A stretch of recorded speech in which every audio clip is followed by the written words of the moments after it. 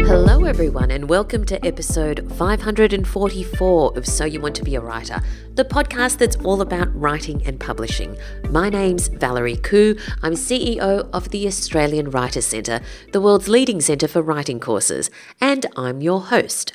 What have you been up to this week? Well, one thing that I have been doing is some forward diary planning. And in case you didn't know, the conference for the Romance Writers of Australia is coming up in August and it will be held in Sydney. So it got me thinking, what are the key romance terms that you need to know? I mean, every industry or niche has its jargon, and the writing industry as a whole has its own set of terminology and jargon and so on. But in romance writing, it's even more so. Pamela Freeman, who is our Director of Creative Writing at the Australian Writers Centre, says that there's some essential terms that you need to know if you're writing in this genre. She says that first of all, you have the MCs, that's for main characters, and of course that's the same across all genres. But for a romance, your main characters have to either have a HEA or an HFN. Now, HEA means happy ever after. This is where the MCs end up in a committed emotional relationship, often marriage or moving in together.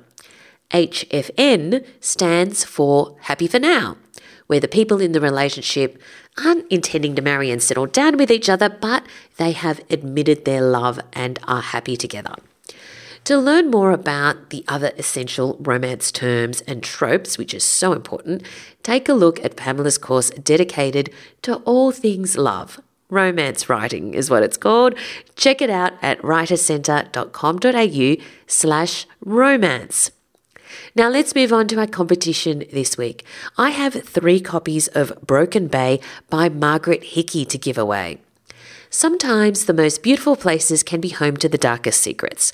A dead cave diver, family rivalry, small town secrets, and beautiful Australian landscapes. This week's giveaway has it all. As I said, 3 copies of Broken Bay by Margaret Hickey. All for you. Here's the blurb. Old loyalties and decades-long feuds rise to the surface in this stunning crime novel, set in a spectacular Australian landscape known for its jagged cliffs and hidden caves. Detective Sergeant Mark Arity has taken a few days' holiday in Broken Bay at precisely the wrong time. The small fishing town on South Australia's limestone coast is now the scene of a terrible tragedy. Renowned cave diver Maya Rennick has drowned while exploring a sinkhole on the land of wealthy farmer Frank Doyle. As the press descends, Mark's boss orders him to stay put and assist the police operation. But when they retrieve Maya's body, a whole new mystery is opened up around the disappearance of a young local woman 20 years before. Suddenly, Mark is diving deep into the town's history, and in particular the simmering rivalry between its 2 most prominent families, the Doyles and the Sinclairs. Then a murder takes place at the Sinclairs' old home, and Mark is left wondering which is more dangerous, Broken Bay's hidden subterranean world or the secretive town above it. Ooh, okay. Well, if you want your chance to win one of 3 copies of Broken Bay, then go to writerscentre.com.au/win. Entries close on the 19th of June. That's writerscentre.com.au/win. And if you're at that URL in the future because you're listening to this as a back catalogue experience or something, don't worry, there'll be some other fantastic competition for you to enter. And now, are you ready for the word of the week? Well, I hope you are because we're about to discuss it. The word of the week this week is spondee. That's SPONDEE. Spondee. If you studied Shakespeare or poetry, you may know this one. So in poetry, 2 or more syllables together are called a foot. A foot is a way of measuring metre in a poem. And a spondee is when the foot is made of 2 long syllables or 2 heavy beats. So normally in poetry, you'll have a mix of stressed and unstressed syllables, and you might throw in a spondee here and there to create emphasis or drama. So, for example, a word like highway has a stress on the first syllable, but the way kind of gets swallowed up at the end. Compare that to high rise, where both high and rise are long. So high rise would be a spondee. This podcast is brought to you by the Australian Writers Centre, a world leader in writing courses. Our popular course, Creative Writing Stage 1, is the perfect way to unlock your creativity and explore the world of writing. You only need a couple of hours a week, and you'll learn how to create memorable characters, believable dialogue, and captivating plots, all in a supportive environment in this 5-week online course. Whether your goal is to write a bestseller or simply tell better stories, learn at home with your very own tutor giving you personal feedback each week. Find out more at writerscentre.com.au/creative writing. Now let's move on to our writer in residence this week.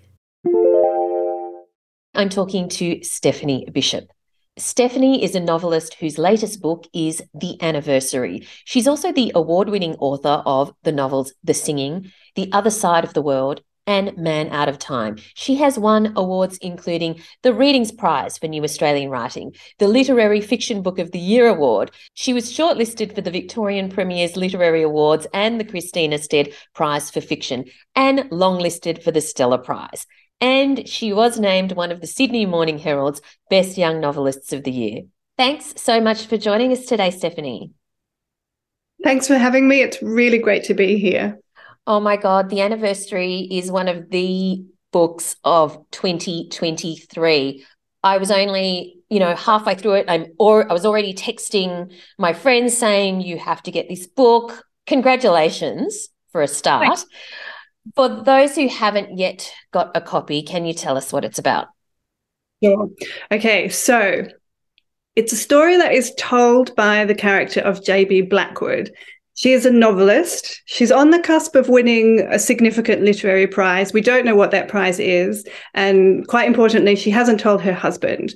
She's married to a much older man, Patrick, who is quite a lauded film director.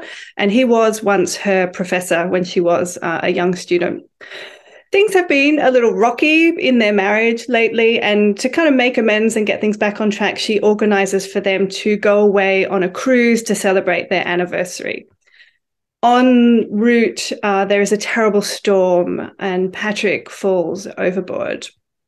I should say that this cruise the aim of the cruise is that ideally she will end up at the awards ceremony for the prize, and this will be, revealed to Patrick.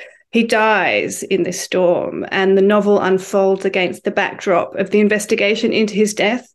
And along the way, we learn about the truth of their marriage and the way in which JB's art is implicated in his death. All right. So how in the world did you come up with this premise and the themes that you decided that you wanted to explore in this story? Kind of by accident. I mean, there were certain themes that I was thinking a lot about broadly in the culture that I felt really invested in as a reader, a critic, a writer, a human, a woman, a mother. There were questions around gender that I was feeling quite passionate about and very angry about. And I didn't have any idea how I would incorporate some of those ideas into the novel that I was thinking about. JB as a character kind of emerged from my anger at the way in which women's art was being positioned broadly in the culture. I suppose the beginning of the book was her as a narrator, where I wanted to create a first-person narrator who was a woman who could think about whatever she wanted to think about and make that important. So for a long time, it was just a huge, messy, unbearable kind of novel that had no shape. And I thought of it as my book of everything, in which I could give JB, she could think about anything she wanted and she could tell any part of her life that she wanted. And I knew at a certain point, probably about, maybe 6 months into it, that she was married to Patrick and that he died. And that was basically all I knew for quite a long time. And so the novel started to grow around that cruise ship scene where he dies. But it was a novel for me, in terms of process, quite unlike anything I'd done before, in that it started to just accrue themes and accrue plot developments. I didn't sort of set out with an idea of all the boxes I wanted to kind of check along the way. It really started with the character of JB. I'm absolutely fascinated by what you just said there, because it took 6 months, and then Patrick came into it, and then the rest of the story kind of started to unfold. So I would love to unpack that first 6 months, because you said that you wanted JB just to be able to say anything she wanted to say. What sort of things was she saying? Like, were you just writing stuff about literally anything that she thought of?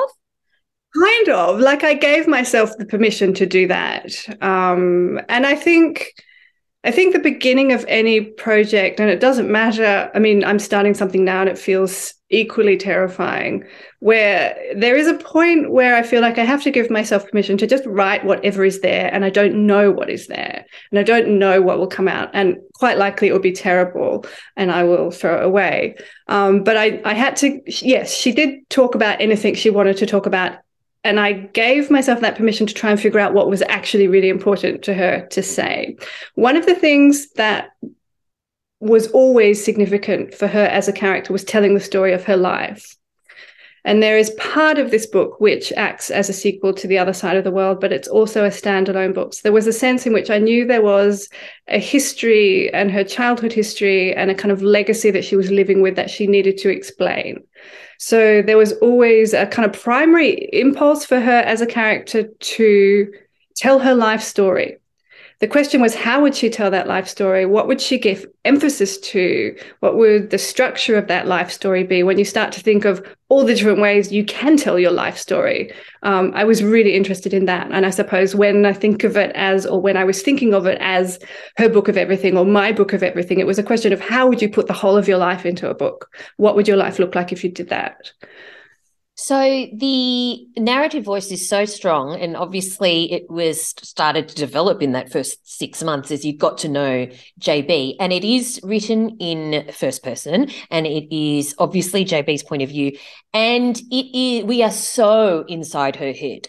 We are absolutely right there in her head, to the point where everything is in the narrative. There's no dialogue except for what's in her head.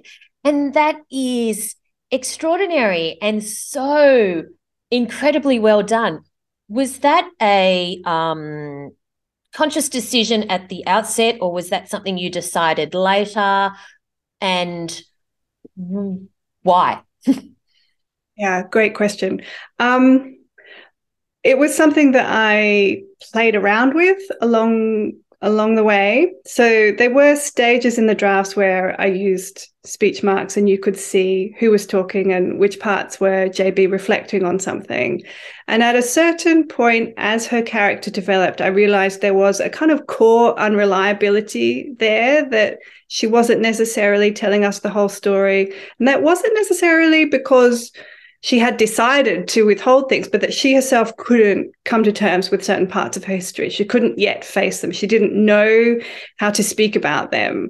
And in order to try and represent and get access to that instability in her psyche, I had to try and dismantle the boundaries a bit between what is external and performed and dramatized and, in dialogue with the world, and what is internal and wavering and uncertain. And there are key points where that division breaks down, and you're not sure if she has thought something or if she has said something or how much she has said. And I suppose as a device, that became quite central to trying to represent her unreliability and her attempt to articulate her own experience. Yeah. But So is it something that you had to consciously remind yourself of as you were writing, or did you kind of just write the story and then revamp it, not revamp it, tweak it to suit this device? It was a bit of both.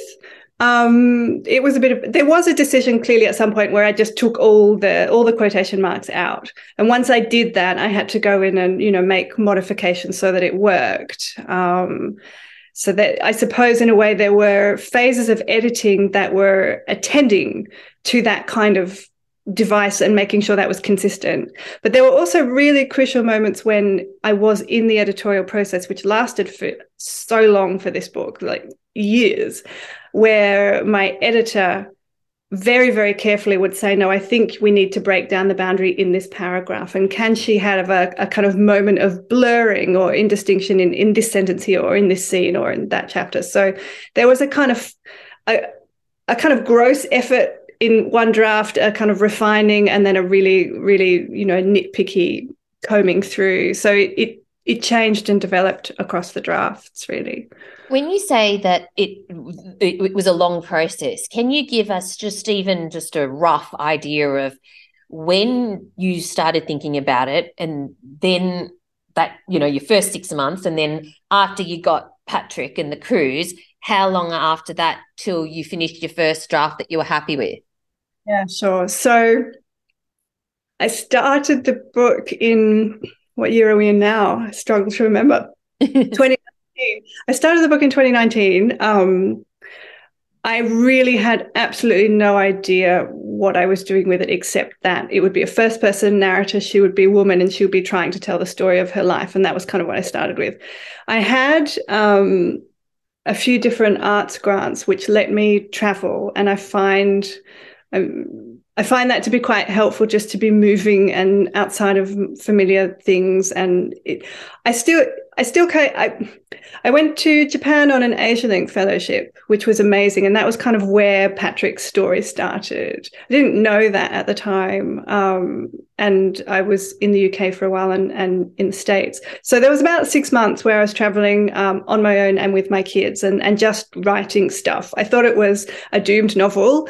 I had no idea. I had no structure. Nothing was happening. It was just this woman talking. And we came back. So that was sort of the second half of 2019. We came back just before COVID hit and the borders were closing. And for most of what was 2020, I was just, I was doing what we were all doing, but I was writing this book in the morning and then homeschooling the kids and that kind of thing. So I suppose 2020, so 6 months of writing, Blur, whatever was there, a year of trying to just pull something together. And Patrick was there, but it was a huge chronological narrative. It didn't have the double strands that it has in the final version. And I think it must have been about sometime towards maybe early 2021, March 2021, that I sent it to my agent. So about about almost 2 years of just writing a rough draft. I sent it to my agent. She said, yeah, it's great, but basically about page 150, she was getting bored and, it wasn't working. She's amazing, but she was right. So what are we in 2021? I spent the rest of that year trying to pull the structure together and sent it back to her, later on in that year, and it was getting there. End of 2021, what year? 2023. I'm trying to think now. So we started edit. I think, it must have been. I can't even remember when it got accepted. It must have been 2020. Either late 2021 or March 2022. So no, it would have been around. Sorry, I'm blubbering. It must have been around about this time, 2021, that it got a publishing contract, and then we started editing it seriously. So we edited it from March 2021 until August 2022. Wow. Okay. And it was complicated. So that would, so 6 months Blur, 1.5 years of drafting, another 1.5 years of drafting, editing. So roughly a 4-year period altogether, I would say. Right. Yeah. So when you had that conversation with your agent, who very honestly said to you, hey, I started getting bored at around page 150, did this, after that, when you changed things, did the story fundamentally change, or did you restructure it and change the pace and order?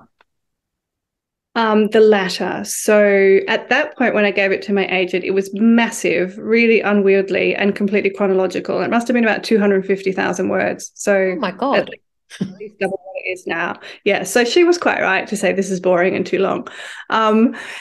So it was really a question of just finding the parts that worked, cutting huge swathes of it, and trying to figure out how what was a chronological narrative could somehow be spliced and compressed.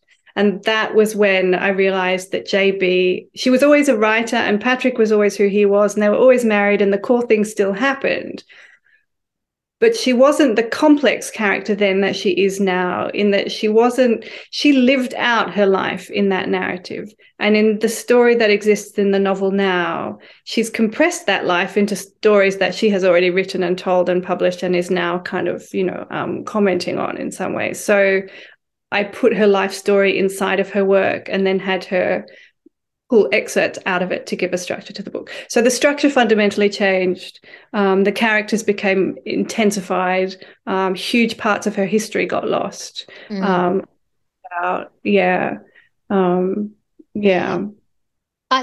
that people who are reading this, aspiring writers who are reading this book, are likely to fall into two camps. The kind that just go, oh my God, this is so inspirational, this makes me want to write. And the kind who are just going to go, I'm never going to be this good. This isn't who are just going to feel inadequate. And hopefully they turn into the former. But let's talk about your motivations to write and when you first decided you wanted to be a writer. Can you take us back to that? Yeah. Really in high school. I mean, I don't think there was ever anything else that I really thought that I would have to do, as in it felt like a compulsion and inevitability in terms of what I felt like I needed to do. I kind of wrote all the time in high school, whether that was journals or poetry or whatever, adolescent stuff you do. But it was just, for me, I didn't ever really think was just the thing I had to do. I went after high school, I kind of made other decisions, as you do, that hopefully you think are more sensible about your life. And it wasn't the right thing. I ended up writing my first novel when I was at university. I did a creative writing degree at UTS in Sydney. And after that came out, I mean, there was still the desire to keep writing. Things happened in my life that made that very difficult. My father died at that time, which just, exploded my world for a very long time. And I didn't really know what I would do after that. So I went and did a PhD because I just couldn't conceive of how I would keep doing that creative thing because so much had shut down in that space of grief. I went and did a PhD, which was fantastic, absolutely loved it, and was really, really excited by that academic environment, found that quite inspiring. But at the same time, I knew I didn't want to do that at the cost of writing. I felt like I had to return to that somehow. So I finished the PhD, and at the same time, my first child was born. And that was quite an interesting period. So I was 29 then. I'd been trying to work on my second novel, which became The Other Side of the World, when I was with her when she was a very small baby. Realized that I couldn't both do an academic career and write and look after a child at the same time, and that's something to kind of give. And I received an Australia Council grant at that particular moment and decided, right, okay, I have this grant. It felt validating in a way at a time in my life when I really needed that with a small child and not a lot of support around. And so I decided I would just write that book and be with my daughter and see what happened. We were living in the UK at that time. We came back to Australia. Took ages for that book to be accepted. Eventually, Hachette picked it up quite fortuitously. But again, lots of really difficult, dark periods along the way where you just have no idea if what you've written will ever see a publisher or see the light of day. What happened then? So I was writing that book for a really long time. Took, I don't know, maybe 4 years to find a publisher for it. I had a job. Wow. I had a job in Sydney at that time. So I was kind of working and parenting and writing and trying to find someone to publish it. Finding Hachette was a kind of breakthrough moment for me that changed everything in terms of the kind of support they offered, the company they were, the publisher that I had. That was just an extraordinary blessing and still is. But it happened out. It was complete luck that meeting happened and that worked out.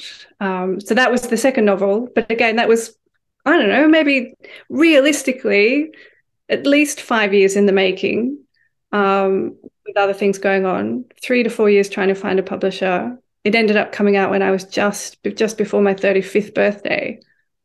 So really long gaps. I had a 2-book deal with that book. So then I wrote Man Out of Time fairly quickly, and I knew I had a publisher, and things started to speed up a bit at that point. But if I had a 2-book deal and not a publisher, you could have been in the same, gray zone for years trying to figure out how to make that happen. And then this one, it was easier again because I was still with the same publishing house. I had the same support network. I was working with the same people, and that makes it, a hugely different kind of ball game to not be looking for support in between books. Yeah.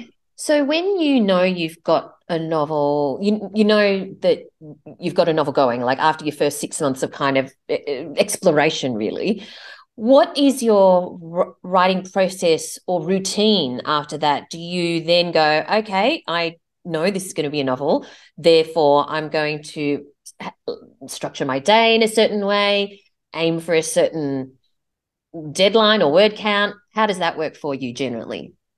I don't think it actually changes whether or not I have a contract or whether or not I have a publisher. It's still, my writing days and my writing process looks pretty much the same. If I have a contract, it's slightly more stressful in that I actually have to do it, and I do actually have to finish it, and it could still be a complete disaster. So it doesn't actually change. So it's always been much the same.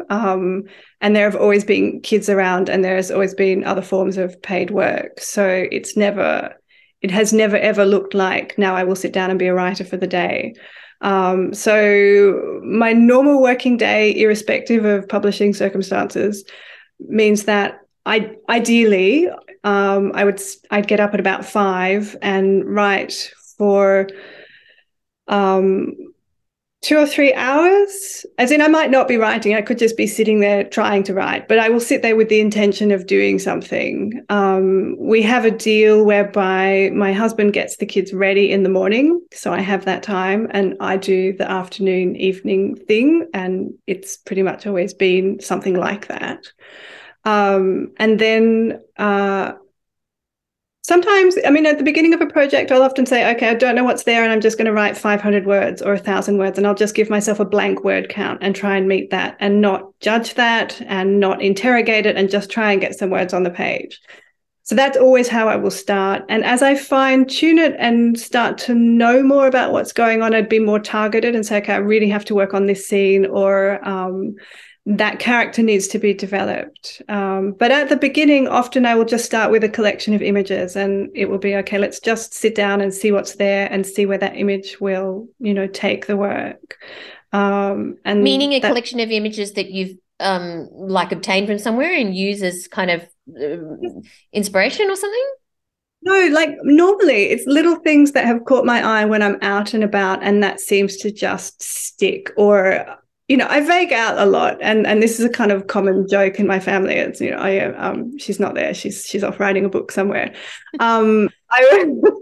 I will see something, and it will somehow just stick, and it will stick in the way a kind of dream image sticks, and it will just linger there, and it will feel like in some way that's the beginning of a character, or those pair of muddy boots belong to this character, or that place has some life in the novel, and I don't know why, but the street sign was really strange, or whatever. Often there will be random things that I have seen that stick and just feel like they have some energy or some curiosity to them.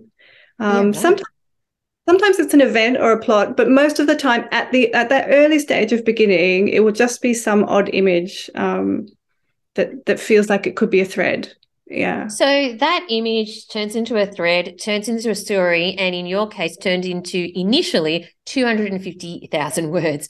Now, at 250,000 words, surely you knew at that point this is not going to be a 250,000 word novel. Like, did you did you kind of think, oh, maybe my agent will tell me which 100,000 or whatever to cut?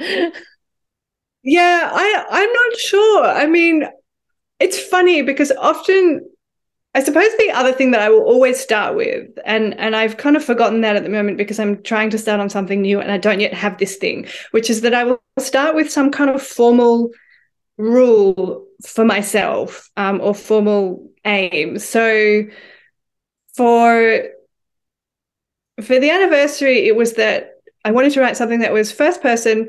It needed to feel really fun for me to write it, but I also wanted it to feel like a big book for me. It needed to feel expansive for me, in that I didn't want it to feel like it was narrow in its plot or in its location. It needed to feel like it was opening out and kind of not physically big necessarily, but it needed to feel large for me in terms of theme and character and so on. So when I gave it to my agent, I kind of thought, well, maybe 250, like maybe that's okay. Maybe it works. I don't, like, there are books that are that big and people publish them, and, you know, lots of people think they're boring, but they still get out there. I don't know. I don't know what I was thinking. We were in lockdown, and we were all crazy. Exactly. Maybe it's fine to do that in this circumstance. But, you know, bless her, she told me the truth. Oh my goodness. Okay, so with you've said that you combine your writing with your day job, with parenting, you know, life really. Do you generally always have a story in your head? I like to. I find it really hard to begin if I don't know just two or three things. I certainly never know the whole narrative arc. And I think if I knew the whole narrative arc, I would probably feel a bit bored by it, as though I was just kind of joining the dots. So I don't actually want to know everything, but I need to know enough that I want to know more. It's not that different, I think, from the experience of reading, where you need something that makes you keep going, but if you don't want a plot spoiler. It's funny, I'm trying to start something now and I just have no idea what happens. And I find it really difficult. I have the characters and I have a vague sense of setting. I just have no idea what happens. And I don't feel like I can really begin something properly until I know just two or three things. So for the anniversary, I knew that Patrick died. I knew who JB was as a person. I knew something about Patrick's death. So there was two or three things that could just give it a little bit of structure. But I don't know the whole story. But the precursor to that was that 6 months of just writing what was in JB's head. So with the novel you're about to embark on, what's the precursor? What's your method of exploration for this? I don't know, and I have a feeling. I mean, this is probably the 6 months before the 6 months when you actually start writing phase. Where I think there are things that I'm trying not to write, and I think maybe I had this conversation with a friend of mine. Maybe that's always the case, and maybe for some books that's more the case than others, and you have to just sort of write through things. And what do you mean you're trying not to write? I don't understand. Like, there's a story there that I think, and I have a bit of an idea, and I think, no, that's dumb. Don't write that, or no, that's don't write that. And I think, well, maybe you actually have to try that dumb story, and you either get through it and you decide it's rubbish and then you move on, or it actually becomes something reasonable. So I think I'm at that phase where I'm battling with myself over what I should or should not write. What was the most challenging thing about writing the anniversary, and what was the most rewarding thing? The most challenging thing was definitely the structure, trying to bring it down from that really big chronological novel into something that was more layered and more nuanced at a structural level. So that's to do with plot and timing, as well as the way in which the different narrative threads overlap with one another. That was really exhausting. As in, I would sit down to do that and I would feel like I'm just going to fall asleep. My brain's just shutting down. Most of the time that's when you find the answer though as well. It's like, no, this is too much. Because it was hard? Because you found it hard? Yes. It was really hard. As in, it was hard to figure out how to do it. It was hard to find the right words. It was hard to make certain things happen in that book. logically piecing it together in the way that it's pieced together to make the events unfold in the right way so that the timing works, and the experience of that suspense works.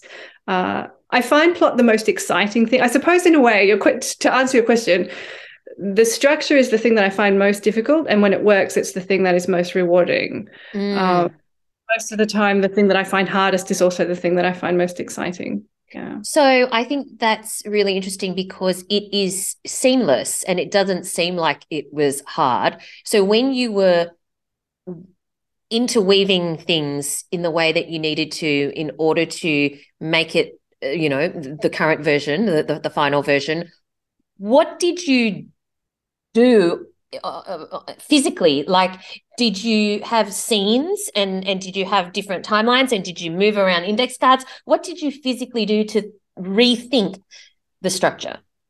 Yeah, pretty much all of that. So I had like big sheets of butcher's paper stuck up all over the wall with different timelines and maps and arrows and arcs and trying to make different threads. So JB has her, in terms of the narrative strands, JB has her life strand going from, when she met Patrick to sometime after Patrick's death. Then there's the strand that is her kind of her own writing, the history of that.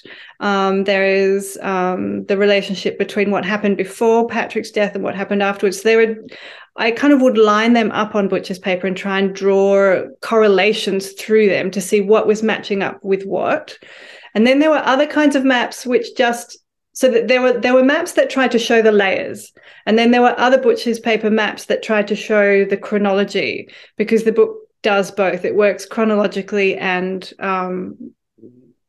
vertically and horizontally, you might think of. It goes into the depth of her life and matches that up, but it also moves forward. So trying to get that axis aligned meant that, yes, there were butcher's paper maps, there were flow charts, there were index cards being moved around. There were lists, just basic 1, 2, 3, 4, 5 lists. There were so many different documents that I just completely lost track of things. I hope you've taken photos of them. I do have some. Yeah, and I have kept them somewhere in a box. Yeah, so they are around. Okay. Well, the result is the most spectacular novel. As I said, this is one of the novels of 2023. So congratulations again. Can we finish with what are your top 3 writing tips for aspiring writers who would love to be in a position where you are one day? Sure, and thank you so much. I suspect these are probably similar ones to what other writers say. I think, first of all, it's just a question of persistence. It's not, you never know what's coming, good things or bad things, and the good things and the bad things are always changing, and they last longer and they pass more quickly than you think. So it's just sitting down to it, I think, as often as you can. And I guess that's becoming the second one. First of all, it's just keeping on going. And I think having a couple of people that are there to support you and that will just, keep your back and encourage you when things aren't working so well. And that can then be your people that really celebrate things when they do go well, and to acknowledge that, even if it's that quite a private thing. So there's that. And then I think it's just doing it every day, I think, really helps, even if that's just about developing material that may or may not be useful, to get into the habit of some regular writing. For me, I always find it's quite important that happens at the same time each day, and that I know that time is the time I sit down and do it, or I sit down and I try and do it, and I just show up, basically. Yeah. So showing up is hugely, hugely important. Third thing, what if I had to choose what the third thing would be, if I could only have 3? Be really kind to yourself. As in, it's very easy to discredit work that is actually okay and it has promise, and you just need to keep going with it. To not throw things away too soon, and to persist with an idea for longer than you think you might need to, and to give yourself longer to develop an idea. Things don't actually happen. In my experience, things take years, if not decades, longer than you think they will. Wow. Okay. And on that note, thank you so much for your time today. Really appreciate it, Stephanie.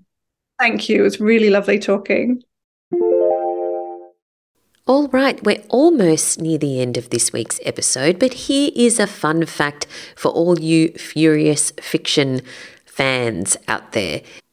So the distinction between what is a short story and what is flash fiction is fairly blurry.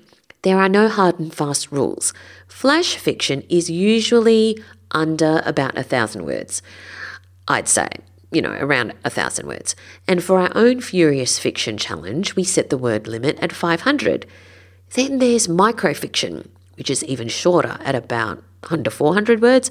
I'd say maybe even under 250 words. As I say, no hard and fast rules.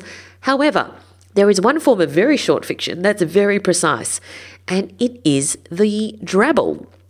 A drabble is a piece of writing that's exactly 100 words, not more, not less, exactly 100. So that's your fun fact for the week. Now, by the way, if you don't already know what Furious Fiction is, do make sure you sign up. It's held on the first weekend of every month, and in it, writers are challenged to write a complete story in under 500 words, using the criteria that the Furious Fiction team has set for that month. It's a brilliant creative challenge, and it's completely free to participate. And trust me, once you start, you won't stop. Find out more at furiousfiction.com.au. That's furiousfiction.com.au. Now we've come to the end of this week's episode. Do feel free to connect with us on social media. Now, if you are not already in the podcast listener community on Facebook, please do join. It's free to join, and lots of fantastic people in that community, emerging and aspiring and established authors. Plus, there are some publishers and editors lurking in there as well. So you want to get in there and make yourself known. Now, if you want to join that, that's over at Facebook. Just search for So You Want to Be a Writer podcast community and request to join. I'd love to have you in there. You can connect with me on social media at Valerie Khoo on Twitter and Instagram. Feel free to connect with me on Facebook as well. And I'm also over at valeriekhoo.com. Thanks for listening, everyone, and I look forward to chatting to you again next time. Thanks for listening to So You Want to Be a Writer. You'll find the show notes at writercentre.com.au/podcast, or sign up for our awesome and often hilarious weekly newsletter at writercentre.com.au/news, where you'll find writing resources, giveaways, competitions, and much more.